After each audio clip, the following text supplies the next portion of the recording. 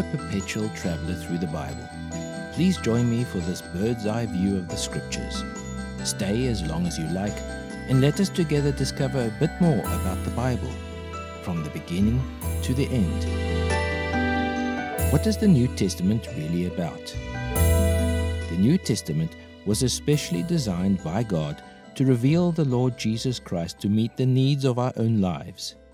The first 4 books of the New Testament, that is, the Gospels, are the biographical section of the New Testament.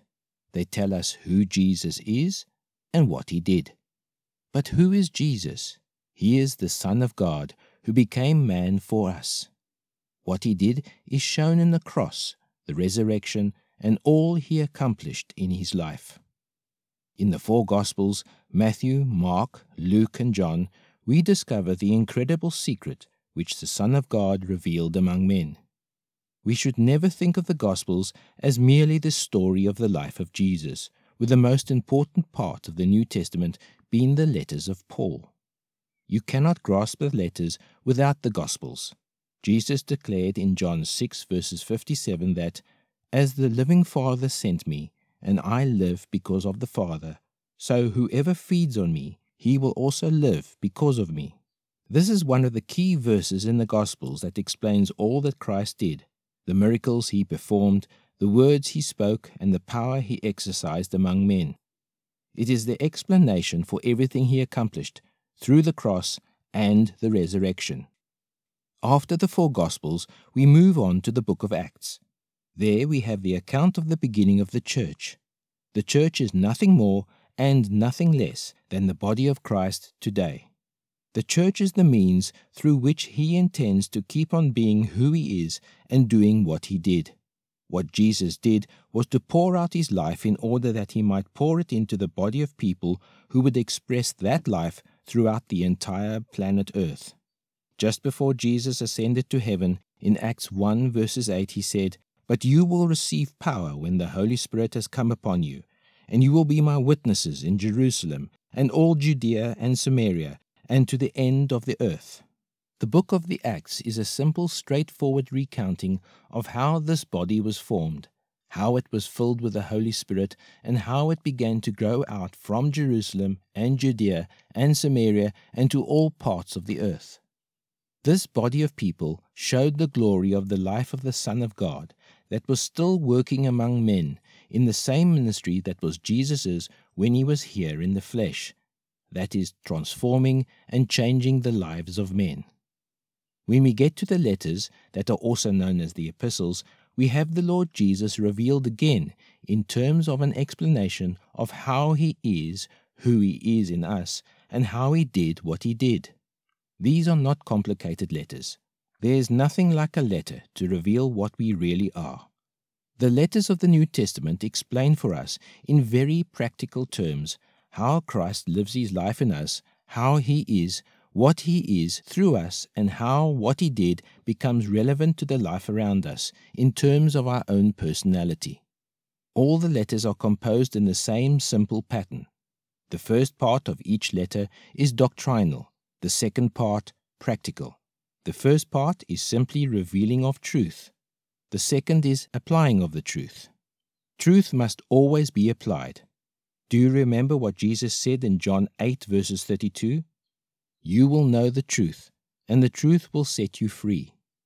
Until we begin to learn who Jesus is and what he does, and then apply it to our own life and heart, we could read our Bibles for years and years and yet remain totally unchanged and untouched.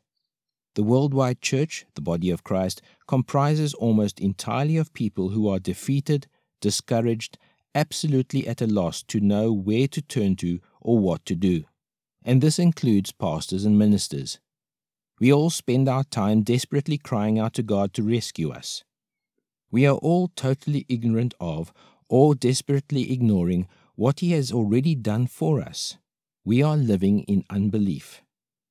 This is the main problem in the Christian experience.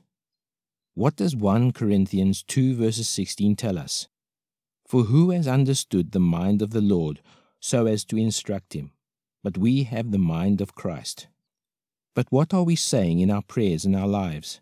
"O God, Give us the mind of Christ. What kind of faith is it that prays, "Give me the mind of Christ"? All the marvelous promises of the Scripture are continually being cast aside by Christians because we do not believe what they say.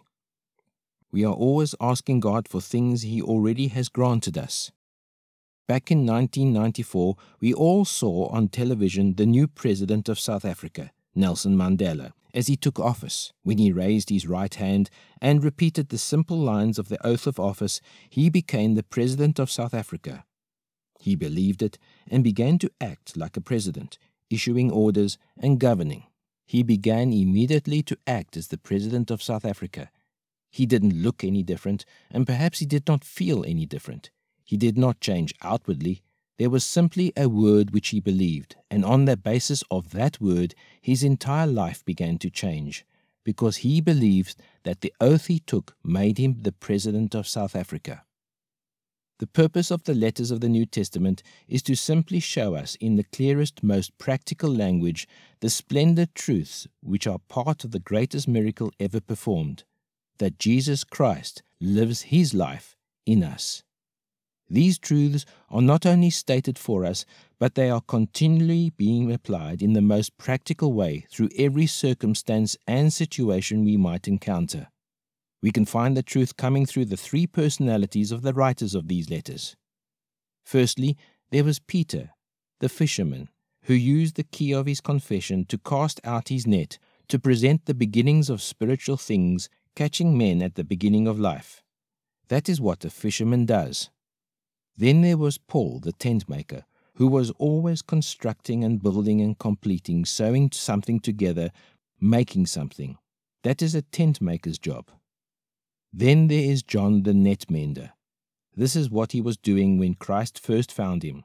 John's ministry was one of repairing and restoring and bringing us all back to God's original plan. And this is a vital ministry in today's postmodern world. Now here is a question to ask yourselves. Are you a Peter or a Paul or a John? At the very end of the New Testament, we come to the book of Revelation. This is the only book in the New Testament which deals completely with prophecy. The book of Revelation unveils for us the time when who Jesus is and what He did will become evident to the whole universe. In Revelation, we read and comprehend how the kingdoms of this earth shall become the kingdoms of our Lord Jesus.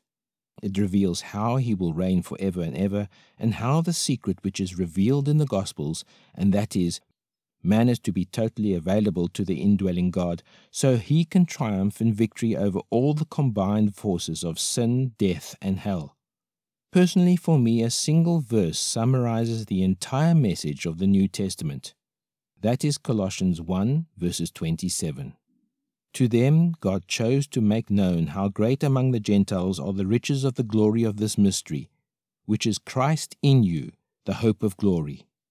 We have no hope if we do not have that. If Christ is not active in us, and we have not already begun to experience the mystery of His life being lived in us, then firstly, we will not be Christians, and secondly, we have no hope. We have no hope of glory. We have no hope of fulfillment and no hope of ever being anything. The purpose of the New Testament is simply to unveil to us the one who is the complete answer to all our needs. If the New Testament does not do that, then it has not served its purpose. The New Testament would then be a totally useless book. It isn't the Bible that we need. It is the Christ who is seen in the Bible that we need. The Bible itself is only an instrument. It isn't the Bible that sustains us. It is Christ in us that sustains us. This is what transforms us. The New Testament was written in order that we may see Jesus Christ like Paul writes in Colossians. Christ in you, the hope of glory. This is David Wiles, your fellow traveler in Christ, and this has been the podcast of the Bible, from the beginning to the end, episode 4.